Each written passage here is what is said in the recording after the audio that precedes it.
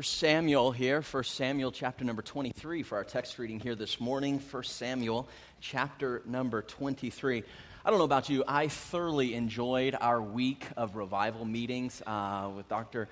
John Van Gelderen. Just encouraged my heart, really uplifted my spirit, and my prayer has been that God would continue that spirit in the upcoming months. And so I want to just commend each and every one of you who are able to kind of prioritize that in your schedule and make it out a few nights this week. Just a phenomenal time of prayer and spiritual renewal. And I know the Lord really worked in my heart, and I hope He worked in yours as well, and really that He'll continue to do so here in the year ahead, and I'm praying that 2014 will just be a fantastic year here. 1 Samuel chapter number 23 is where we're going to be looking today. 1 Samuel chapter number 23. We're going to do a real quick mini-series, I guess, if we can call it that. We're going to take 2 weeks and just really focus on the subject of Christian camaraderie, Christian relationships and fellowship, and we're going to be studying 1 Samuel chapter number 23 here today a little bit. I do want to say thank you to each and every one of you who've been praying for my brother and his wife there. My sister-in-law basically just had a baby this last week, Olivia Lane, and I say little baby, big baby, over 10-pound baby, and they're healthy and doing well, and my wife and I have been watching Jackson, which is their first son. He's 2 years old here, and is he 2 or is he 1?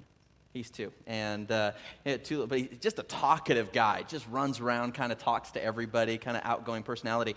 Those of you who've been around here long enough, and you remember Daniel when he was that age, there's a lot of similarities there between Daniel at that age and little Jackson there. But we went to the hospital, and we were, of course, he was, Jackson's just trying to figure out what's going on here. He's only child here, oldest child, and now all of a sudden there's a sister in the midst and things, and he's just taken a little while to acclimate to all of that. Well, the nurse walks in, and just in Jackson form, he runs around and he starts introducing everybody in the room to the nurse. And so he kind of grabs the nurse, he says, Jackson, and he's pointing to himself, and I'm Jackson. And then he pulls the nurse over to Brianne and says, Mommy, and points to Mommy and Baby, and literally begins to make a way around the room. Said Aunt Jay, that's what he calls Jenny, Aunt Jay. And so, and this nurse is just really blown back. Here's this little 2-year-old guy, hardly can talk, and he's introducing, to everybody and things like that. He comes to Daniel and says, this is Daddy, and he looks at me and says, Pastor, just like that.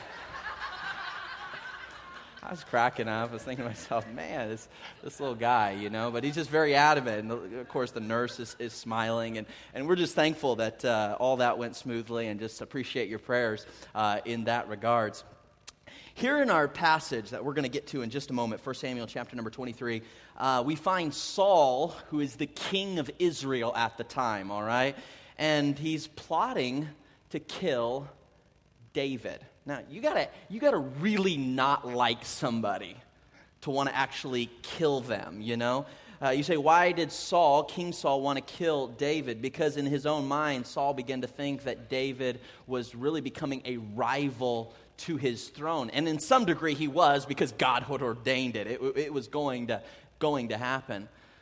So David goes on the run, moving from place to place within the wilderness of Ziph. And I think these guys have a map here, because I want you to kind of get an idea of where this is. So Jerusalem, you'll see at the top of the screen there, Jabez, Jerusalem, there in the Hebrew. And you're going to see that David begins to make his way down to the wilderness of Judah there in Ziph, all right? Found at the bottom of your screen, just a little bit west of the Dead Sea there. Ziph is located about 30 miles south of Jerusalem. And so here we find David on the run, moving from place to place, trying to keep King Saul from killing him. And so in the midst of all of this, Jonathan, who happens to be King Saul's son, Jonathan travels from Jerusalem, from the palace, and comes down to Ziph to try to encourage his friend. You see, Jonathan and David were great friends. And even though David would one day ascend the throne that technically, legally, might have gone to Jonathan, Jonathan desired God's will for the kingdom. And so Jonathan comes down to where David was, and not to harm him, not to hurt him, but he comes down to encourage his dear friend. So he goes down, and really, here's what the Bible's going to say in a moment. We're going to see that Jonathan strengthens David in God. My goal this morning is very simple.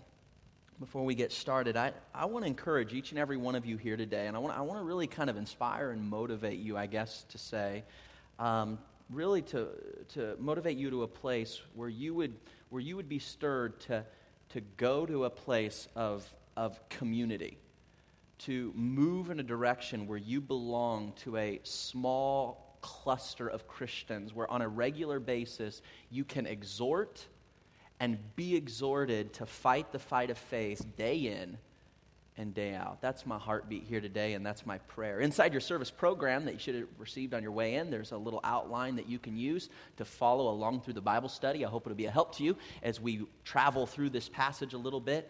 For those of you who are able, I'd like to invite you to stand out of respect for God's Word as we read from our text here today, 1 Samuel chapter number 23. We're going to start in verse number 15. I'm going to move all the way to verse 17. I might put some names in the text to help clarify as we're moving along when it says he or they or something like that, just to kind of help us as we read. Here's what the Bible says in 1 Samuel chapter number 13 and verse number 15. The Bible says in 1 Samuel 23, verse 15, "And David saw that Saul was come out to seek his life. And David was in the wilderness of Ziph." Notice this, in a wood, all right? The Hebrew word there would be Horesh, in a wooded area, verse 16. "And Jonathan, Saul's son, arose and went to David into the wood, into Horesh, and strengthened his hand in God." I want you to focus on that statement. It's going to kind of be the foundation for what we talk about today. "And strengthened his hand in God." Verse 17. "And Jonathan said unto David, Fear not, for the hand of Saul my father shall not find thee, and thou shalt be king over Israel, and I shall be next unto thee, and that also Saul my father knoweth." He's saying, you know what? My dad knows this. King knows this. This morning I want to speak on the subject of strengthening each other's hands in God. Strengthening each other's hands in God. Shall we pray? Dear gracious and heavenly Father, we love you. And Lord, we're just thrilled over what you've done in our hearts and lives over this week. I'm so thankful for those who made it a priority to come out some of the nights this week. And what an encouragement it was to my heart. And Lord, what a blessing it was to be a part of a church family that just desired to pray, to seek your face, and to really hear from God. And I pray that the results of these meetings, Lord, will not stop now that the meeting is over, but that your Spirit would continue to do something in our hearts and lives that only you can do. Lord, I pray that you'd meet with us today. Lord, I am entirely incapable of communicating your truth effectively this morning. But I pray that your Spirit would go before, that you would work in hearts in a way that I cannot do. We ask these things in Jesus' name, amen. And you may be seated. As many of you know, I am the oldest of 7 children. My youngest brother is actually 18 years younger than I am. And to some degree, I used to joke with my parents, tease them a little bit, that I was kind of the guinea pig of the bunch, their practice child, I guess you could say. And so they kind of practiced on me and then started, I guess, maybe learning the ropes as they went along.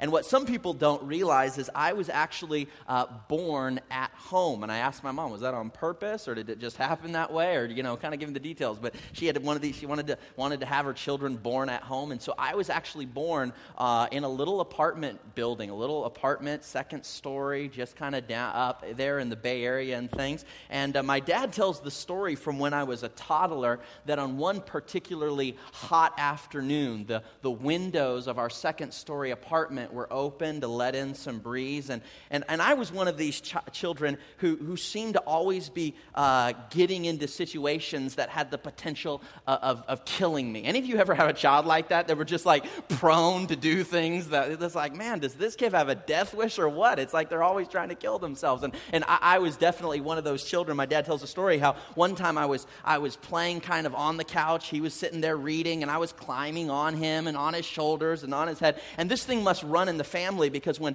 Ashlyn, my oldest daughter, was this age, about 2 years old, she would often she would often climb on me while I was just sitting there. And I'm someone try to focus in on things, and I can get really oblivious to what's happening around me. Maybe some of you guys find yourself to be like this. And so I wouldn't really realize it at the time, and then all of a sudden I would just feel this pain come through my head, and I'd realize that someone was pulling my hair, and I'd kind of be brought back to attention. And there my daughter in her diaper would be sitting on my head, with her hands, with my hair in her hands, and just kind of pulling on it. And I wouldn't even realize it. It was just sitting there, And I was doing something like this with my dad, and I was climbing her on his shoulders and climbing on the back of the couch and just kind of playing around. My dad's just sitting there reading. And as my dad tells the story, he said he was sitting there reading when all of a sudden he heard a terrifying sound. He said literally it was the sound of a window screen ripping, just ripping. And my dad said in that moment, literally, it was as if God, without even turning around, he just literally reached out and without taking time to look, grabbed. And I was falling out the window of this second-story apartment, literally headed towards some cement sidewalk down there at the base. And you could just imagine, my dad's reaction. I don't know this is true. I could just imagine my mom walking in a few minutes later. Hey, how's everything going? Oh, fine. It's all good. We got everything. What's the rip there? On the screen, don't worry about it. We'll get that taken care of, And I personally, for one, am very, very thankful he reached out in that moment when I was falling. I think if we were to be honest, all of us have had times in our lives where we were falling, where we were kind of getting to maybe a place that wasn't so safe. And what a great thing it is when God's Spirit leads someone to reach out, grab hold of us, and strengthen us, and keep us from spiraling out of control to a very deep and dark place.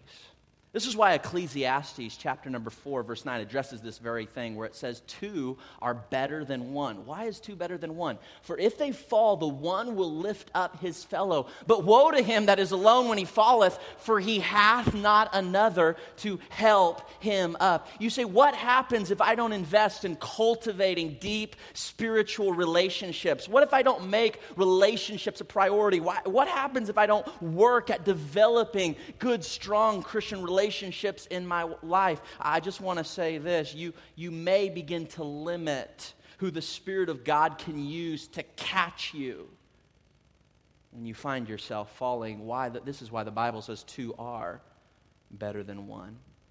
Our theme for this morning, the foundation of everything we're going to say, kind of hinges on this statement. Strong spiritual relationships are vital to maintaining health and safety in the Christian's life. Strong spiritual relationships are absolutely vital to maintaining health and safety in the Christian's life. So how do you cultivate these deep relationships? That's what we're going to talk about here a little bit today. How do we develop these things? How do we cultivate them?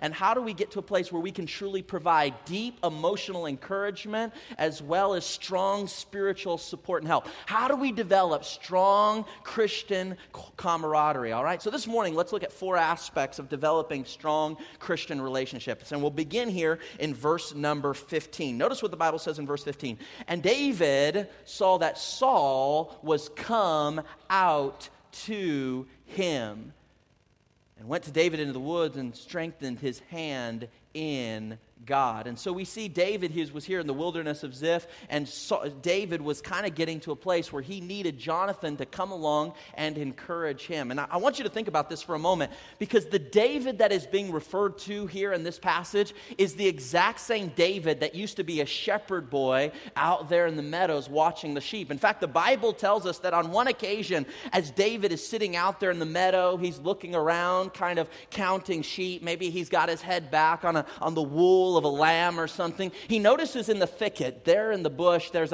literally a lion, and it jumps out and grabs one of the little sheep there. And the Bible says that David, rather than just saying, hey, have it, David literally jumps up and starts chasing this lion, catches it, pulls the lamb out of the mouth, and just starts beating up on this lion. I mean, this is a pretty tough kid. This is the same David that went up against a giant by the name of Goliath with a sling. This guy's pretty courageous. This is the exact same David who was called a man after God's own heart. But I want you to notice this. Even David, this courageous giant slayer, even David, this wise author of the Psalms, even David, the spiritual man after God's own heart, even this David had hard times where he desperately needed support and encouragement. Which brings us here to our first thought this morning, and that is simply this. Christian camaraderie is needed by everyone.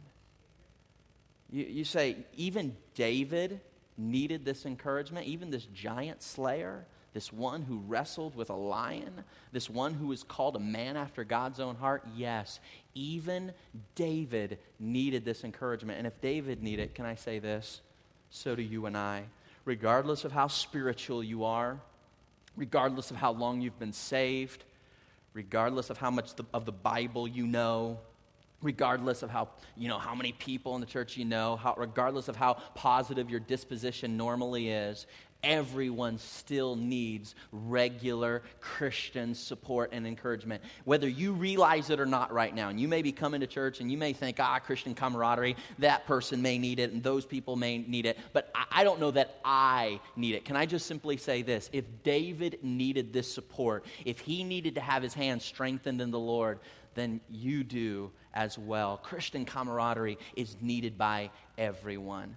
Somebody said it this way: Christians need other Christians. This is one reason why the local church is so important to our spiritual well-being. You see, Christianity is not just about what we believe. And that's the way people tend to view Christianity. It's about all these things that we believe. Christianity is more than just something we believe. Christianity is something to which we belong. And I think it's important for us to understand that belonging is much of what Christianity is, as is believing. And we see Christian camaraderie is needed by everyone. Without getting into maybe too many specific details here this morning, I this week had a very good friend of mine, a friend that I served in the ministry with, served in a church, and just in the midst of some incredibly tragic circumstances, I committed suicide this week. And as I just have kind of pondered that reality, it really has reminded me that no one, regardless of their position in a church, regardless of how spiritual they may appear, or how happy they may come across all the time, everyone is in desperate need for deep spiritual support. We all need to have our hands strengthened in God. You need encouragement. You need Christian camaraderie. I need it. And we need to come to a place where we recognize we need this. But let's move on here a little bit today. Notice verse number 15. The Bible says, let's go to verse 16. I'm sorry. The Bible says in verse 16, and so Jonathan, Saul's son, arose and went to David into the wood and strengthened his hand in God. Now, I think we have pictures of what the wilderness of Ziph kind of looked like, and there's actually a reason why David chose to go here. As you notice here in the wilderness of Ziph, you see the canyons and the crevices. It was a very difficult place to try to find people. In fact, in the wilderness of Ziph, oftentimes it was a place where people from Jerusalem would run to. This area of Israel was literally known for its fugitives. A lot of people who were running from the law would make their way to the wilderness of Ziph because it was very difficult to find people there. And so they would hide among the caves, they would hide among the canyons. There were wooded areas that they could hide in. And so this place was literally packed with fugitives. A little bit later, you're going to find David and his mighty men come back to Jerusalem. And basically, David's mighty men are made up of a bunch of fugitives that have hidden out in the wilderness of Ziph. And the reason he was here is because it was difficult for you to try to find people in this wilderness. And so this is exactly where David decides to go. He goes to this wilderness of Ziph, and now Jonathan, hearing about what's happening, decides to himself, I am going to go and I'm going to try to find David. Now, I need to say to you today, David would have been very difficult to find. This is 30 miles south. Now, remember, this is in a time before cars. This was in a time before modern transportation. There would not have been necessarily any cell phones, no Google Maps. There wouldn't have been any GPS. And so when Jonathan decides to go here to Ziph and try to find his friend David, this was not just something that he was going to jump in a car. It was not just something that was going to happen very quickly. This was something that Jonathan really had to be intentional about. This was not something that would happen maybe in a quick couple of hours. He had to be intentional to go out to get to that place where he could strengthen the hand of his friend. And so he traveled the 30 miles in the hot, arid sun. He began to make his way through the canyons, looking in maybe caves and wooded areas because he desperately wanted to encourage the hand of his friend. You say, what is the point that you're trying to bring up? This kind of leads us to our second thought this morning, and that is simply this.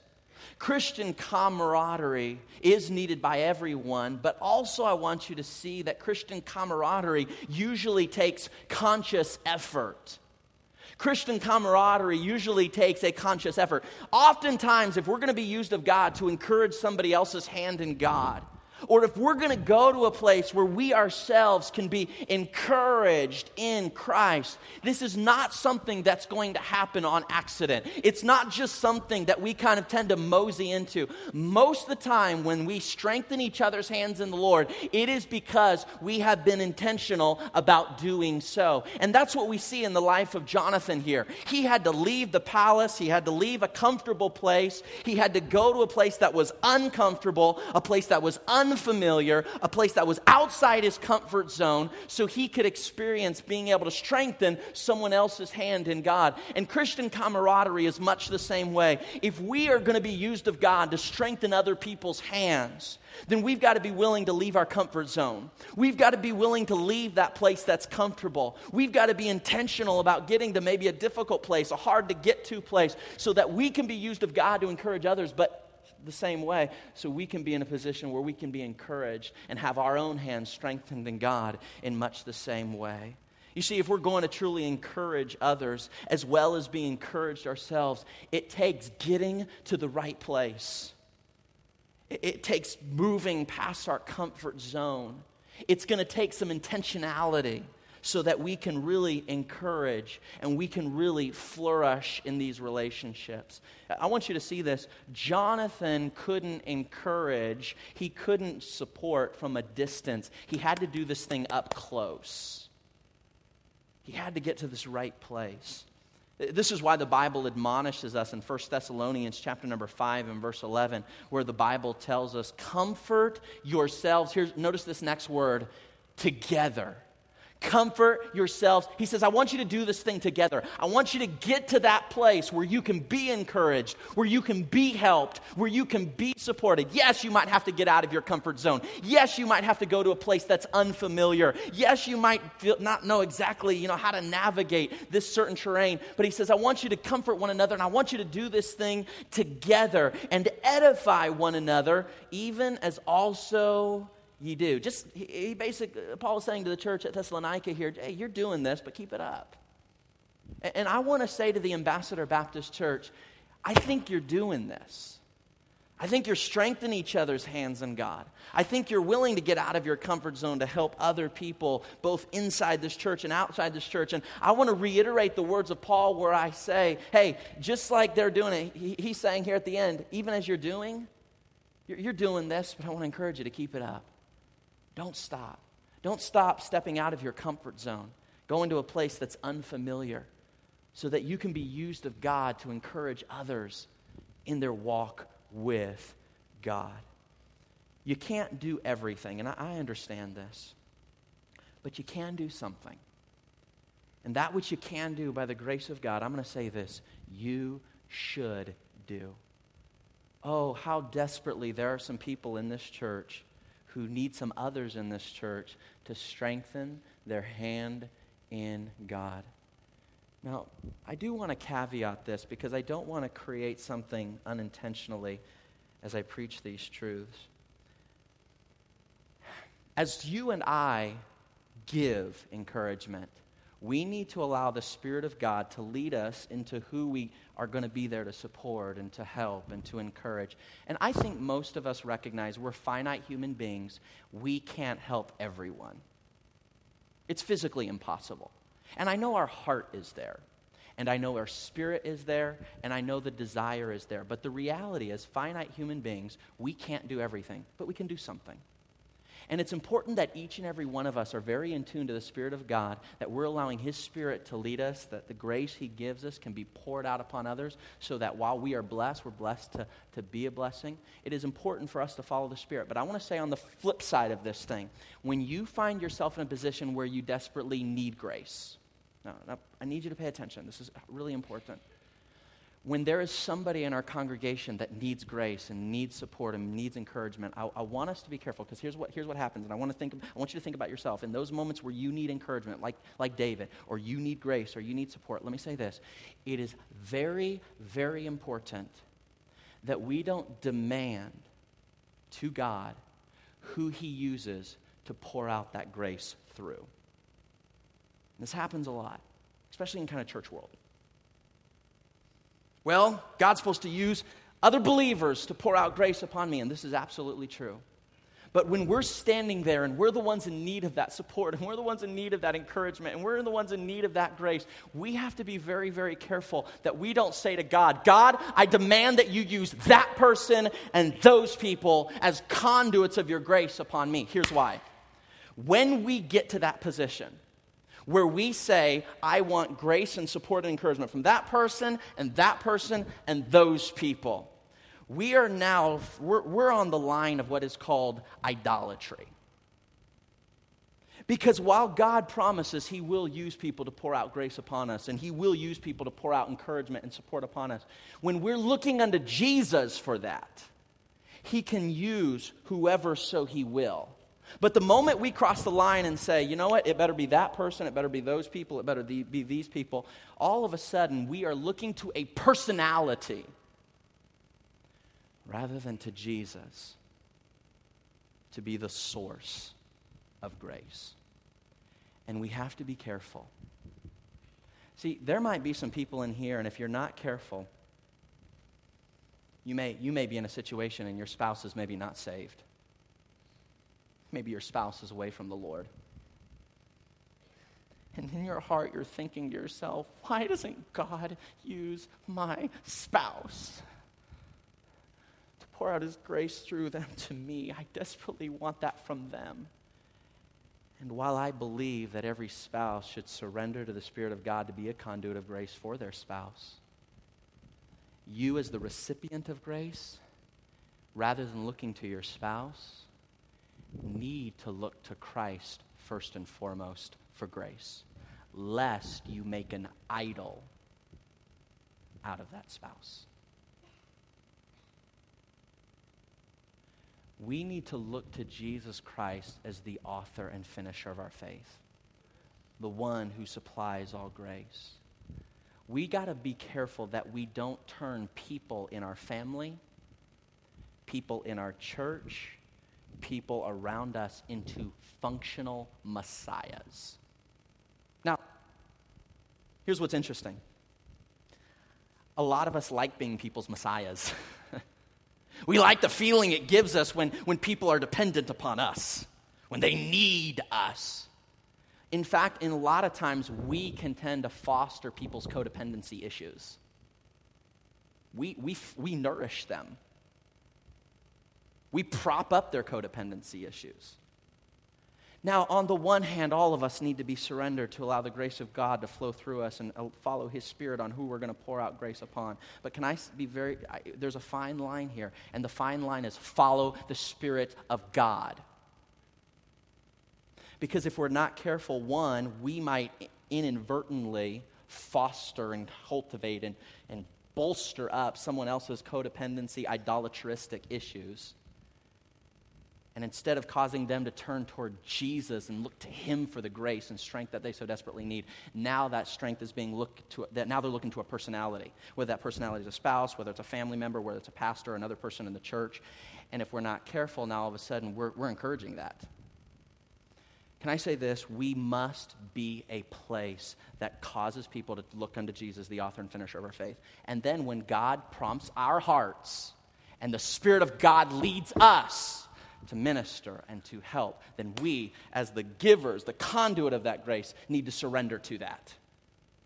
But let's not be the type of people that go around and say, well, God's Spirit led me to be a conduit of His grace, so he must be leading you to do that as well.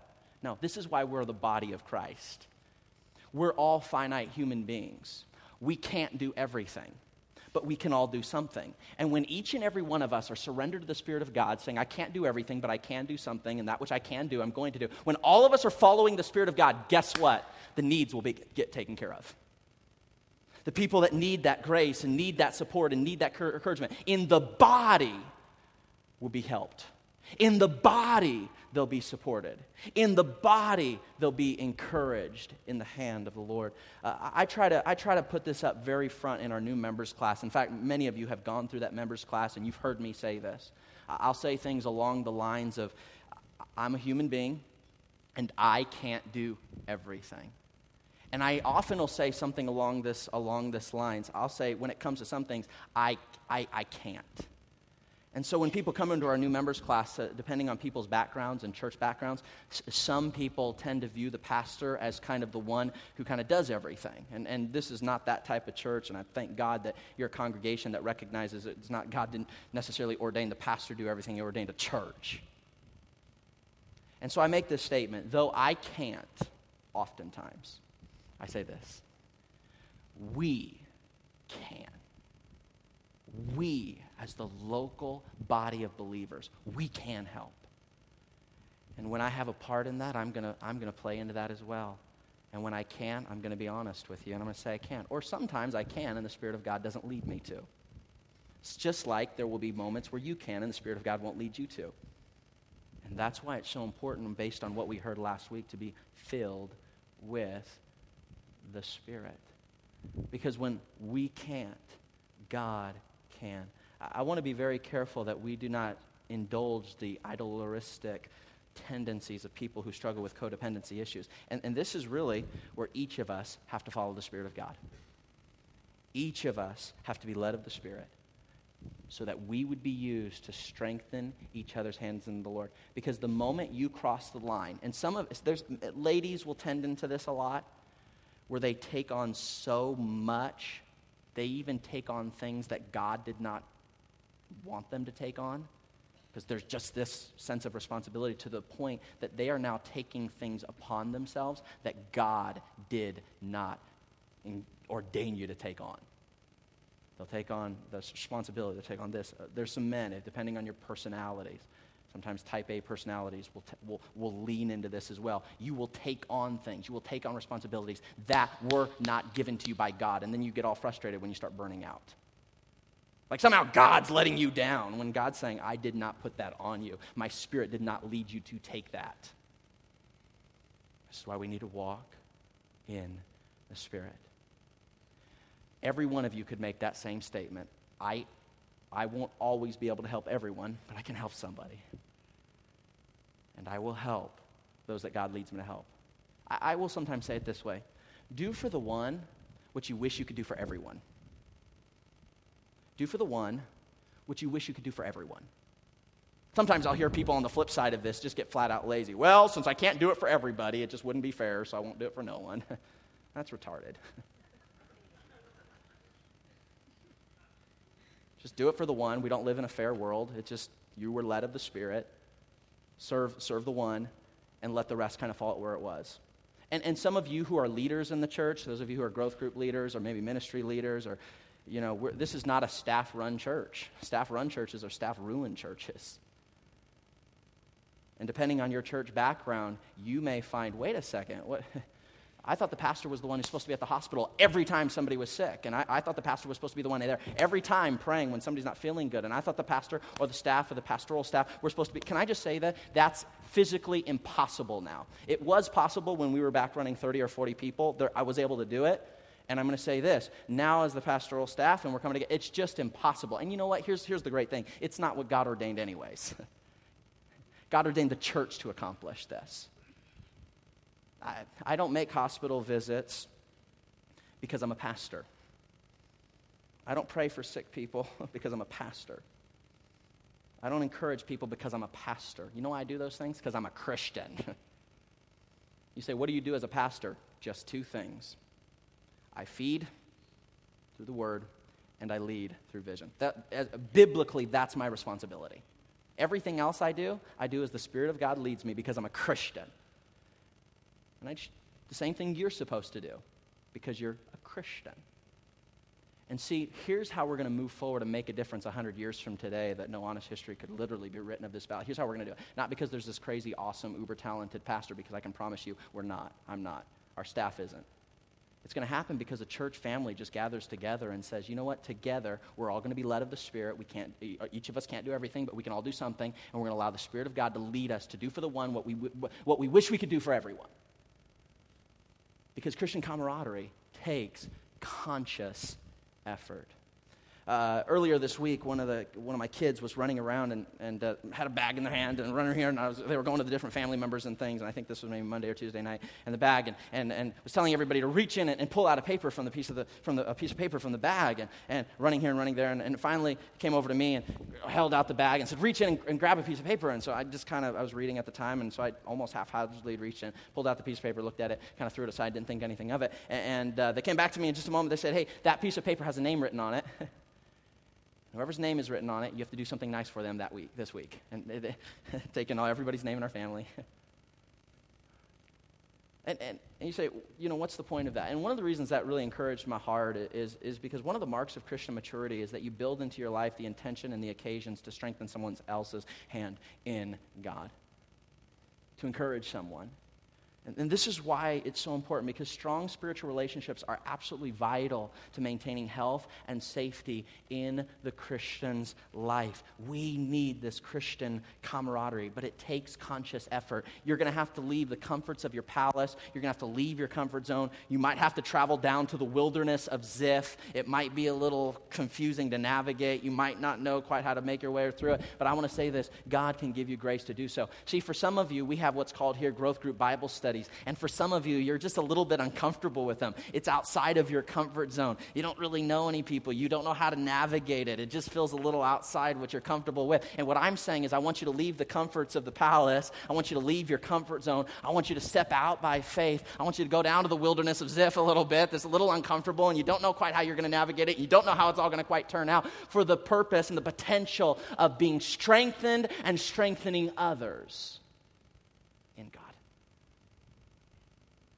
That we would kind of follow the pattern here of Jonathan. Well, let's move on. Notice verse 16 here. And Jonathan, Saul's son, arose and went to David into the wood and strengthened his hand. And I want you to focus on these two words. This is really important. In God. Now, if you're used to writing in your Bibles, I want you to circle those two words. In God. You say, why? Imagine it for just a moment. Picture the scene. Here they are in the wilderness of Ziph. It's the desert. There's a bunch of trees around them. The Bible says they're in a woods. I'm sure as the evening begins to come, they've lit a little campfire, and now the campfire is crackling there in front of them, and they're sitting around the fire, just kind of mesmerized by the flames.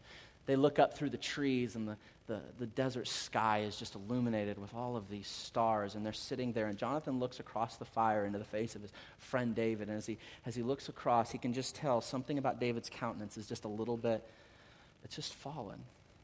And so Jonathan, as a friend, of one who wants to help and as one who wants to support, Jonathan begins to strengthen his hand in God.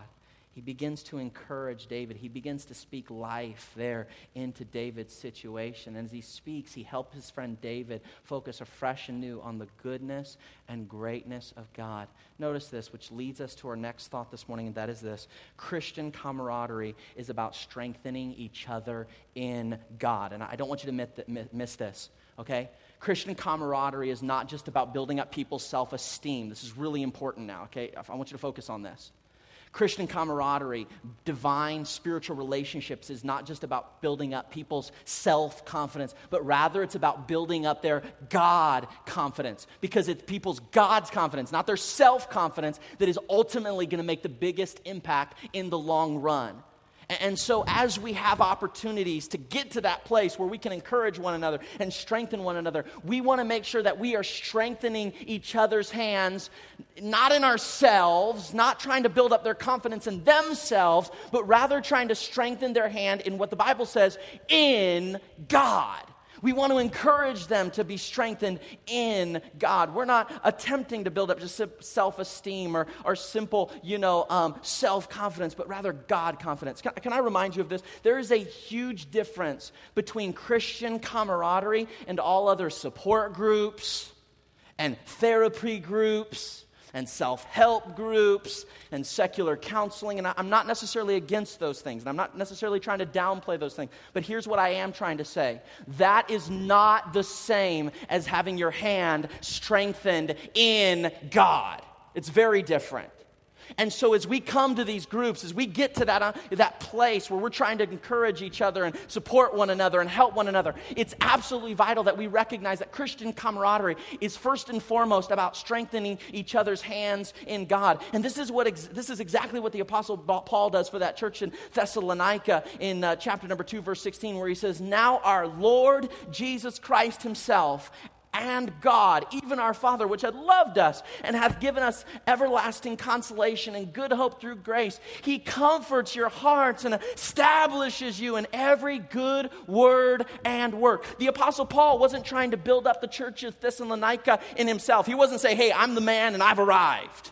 He wasn't saying, "Hey, I'm coming to your rescue. I'm going to be there in a moment. Super Christian is on his way." He wasn't pointing there to himself. He wasn't even necessarily pointing to somebody else in the church and say, "Hey, get with them and talk with them." He first and foremost, he recognized that primarily what the church at Thessalonica needed was to have their confidence bolstered in God. And this is the main phrase of this passage here. That we would not just strengthen one another's hands. Because we're good at that. Even in our marriage, there are people here, and you're good at encouraging your spouse, and you're good at kind of building up their self-esteem and their self-confidence, and you'll encourage them. And I'm not even saying that's all bad, but what I am saying is Christian camaraderie is more than that. Christ-honoring, Christ-centered camaraderie and relationship is built around strengthening each other's hands in God. And that's what we need more of in the church. That's what we need more of in our Bible studies, is to bolster people's confidence in God, to bolster our confidence in Him. Now, some of you might be sitting here and you might be thinking, "You know what? I like church and everything, and I understand you've got, Bible study growth groups where, we can come together and try to encourage one another in the Word and in Bible." But you say, I'm a little bit of an exception. You say, "Pastor, I'm a little bit different." You say, "I don't know that I really need it." Whether you realize it or not, based on what we saw in the first passage, if David needed it, you probably need it too. Whether you're consciously aware of it or not. But the second thing I would say is simply this. Some of you might be sitting here thinking, the reason I don't need it is because, I've got all these friends, in my neighborhood, and we just have a good time together. We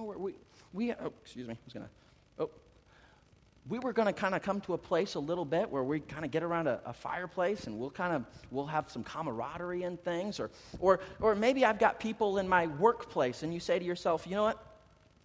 They're good people, and I get together with people there and, at my workplace." Or maybe you're sitting here and say, "I've got family, and we get together regularly with family. I don't need Christian camaraderie. I don't need it. Now, can I say this? If those people that you just mentioned are not strengthening your hand in God, then you need something more. And I'm not saying strengthen your hand in good, because I realize some of your neighbors, some of the people at work, and some of your unsaved family, they're probably encouraging you, strengthen your hand in good. I'm asking you, are they strengthening your hand in God? Are they getting you to focus on God? Are they getting you to focus on His promises, on His purposes, on His provision, on His perspective? Because if they are not, then I'm going to say this: you need something more. You need Christian camaraderie.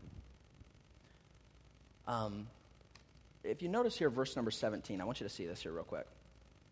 1 Samuel chapter number 23, verse 17. And Jonathan said unto David, and he said unto him, notice this words, fear not, for the hand of Saul my father shall not find thee. This is the second time where you're going to see the phrase hand here in this passage. The first time is in the verse before where it says, and he strengthened his hand in God. So we see the hand of God in verse number 16. But then in verse number 17, you're going to see the hand of Saul. And the Bible says in verse 17 that the hand of Saul literally here, it was raised there against David. And you might be sitting here today, and you might be thinking to yourself, man, I go to work and I feel like that hand is being raised against me. A boss is raising his hand against me. I feel like a spouse is raising their hand against me. I feel like I've got a coworker and they're raising their hand against me. I feel like I'm in this situation, they're raising their hand against me. And can I simply say this, that the hand of God that you see in verse number 16 is greater than the hand that raises itself against you. And you need some friends in your life who will constantly remind you and constantly stir up in remembrance that God, His purposes, His plan, His promises are going to get you through. And that's why Jonathan could say to David, fear not. Fear not. Why? Because the hand of God was greater. But I want you to see lastly here this evening, Christian camaraderie is mainly about strengthening each other in God. And then lastly, notice verse 17. He says, fear not, for the hand of Saul my father shall not find thee, and thou shalt be king over Israel. So put yourself back in this situation. Here David and Jonathan, they're sitting among the groves, the trees there. They're under the desert sky. And Jonathan begins to speak to David. And as he speaks to David, he says to David, hey, God's going to take you through this thing. He says, my father shall not find thee. He says, you're going to be king. He goes on to say in the middle of verse 17, I will be next unto you. And he says, my father Saul, even he knows this. Well, how did Jonathan know that David would one day be king? If you go back to, earlier passages here in chapters number 16, you're going to find that a prophet came to David and spoke on behalf of God and told David as a young man that he would one day be king. And I have no doubt that as Jonathan and David were growing up together, that David mentioned this event to Jonathan. And I want you to see what Jonathan here is doing. Jonathan is reminding David of the promises and purposes of God in his life, which brings us here to our final thought before we're done here today, and that is this. Christian camaraderie is cultivated by reminding each other of the promises and purposes of God.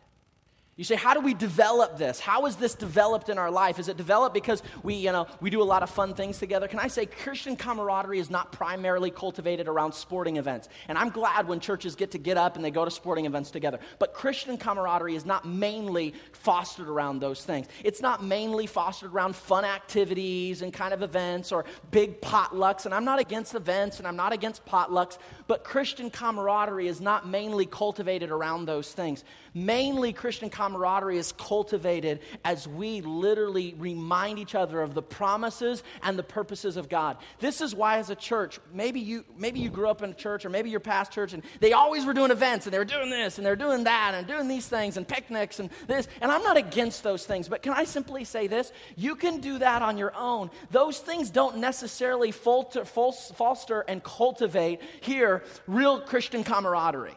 In fact, I've gone to many Christian kind of barbecues, and though it's fun and it's kind of good to get together, and I'm not against it, rarely do I hear a lot of people just talking about God and the promises of God and the provision of God and the purposes of God and using those opportunities to speak the spiritual life into other people. And so we've just kind of said, hey, listen, it's not a bad thing, but we're going to really give ourselves the main things. And if people want to get together and have picnics together and want to go to sporting events together and want to have fun together and do those type of things, you can. But as a church, we're going to primarily focus on those things that really, on a deep level, cultivate not just camaraderie, but Christian camaraderie that is based on reminding one another about the promises and purposes of God. And for Ambassador Baptist Church, the best way that we have seen that accomplished is through what we call our growth group Bible studies. There's just a lot of God talk that happens there. There's just a lot of biblical, spiritual exchange that happens in that environment. And there is more spiritual exchange that happens in those 1 hours than like in 20 hours of just kind of having fun together at the ball game. And I'm not against it. I'm not saying that's bad. I think there's actually a place for it. But it's not necessarily always Christian camaraderie. It's just kind of good-hearted, general fellowship.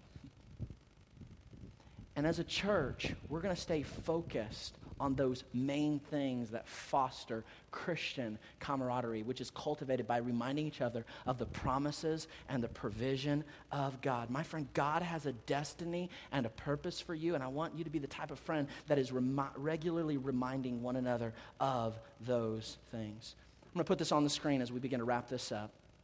We strengthen each other's hand in God by reminding each other about the promises of God that are especially suited for each other's needs. And this is why these growth group Bible studies are so important, because they're literally orchestrated. They're literally designed to help foster Christian camaraderie. You need it. Whether you realize it or not, you need this Christian camaraderie. You need to be strengthened in God in this way. Oh, we all need it. A couple of years ago, we had a lady in our church who became very ill, and she was, I think she went through some surgeries and just at the hospital, and her growth group just really rallied around her and was there to support her and help her, and they were there with her each day, praying over her, providing for needs and things, and as she was kind of coming out of it, her family up in the Bay Area had offered that maybe she should move up, to the Bay Area to live with them just because of her health, situation and things, and she basically told them, you know what, my family's here. I'm thankful for you, but man, that spiritual family, that camaraderie, my group they're just here to support and help and pray. And her growth group had become just as much family as her little physical family. In fact, she's in the auditorium here right now.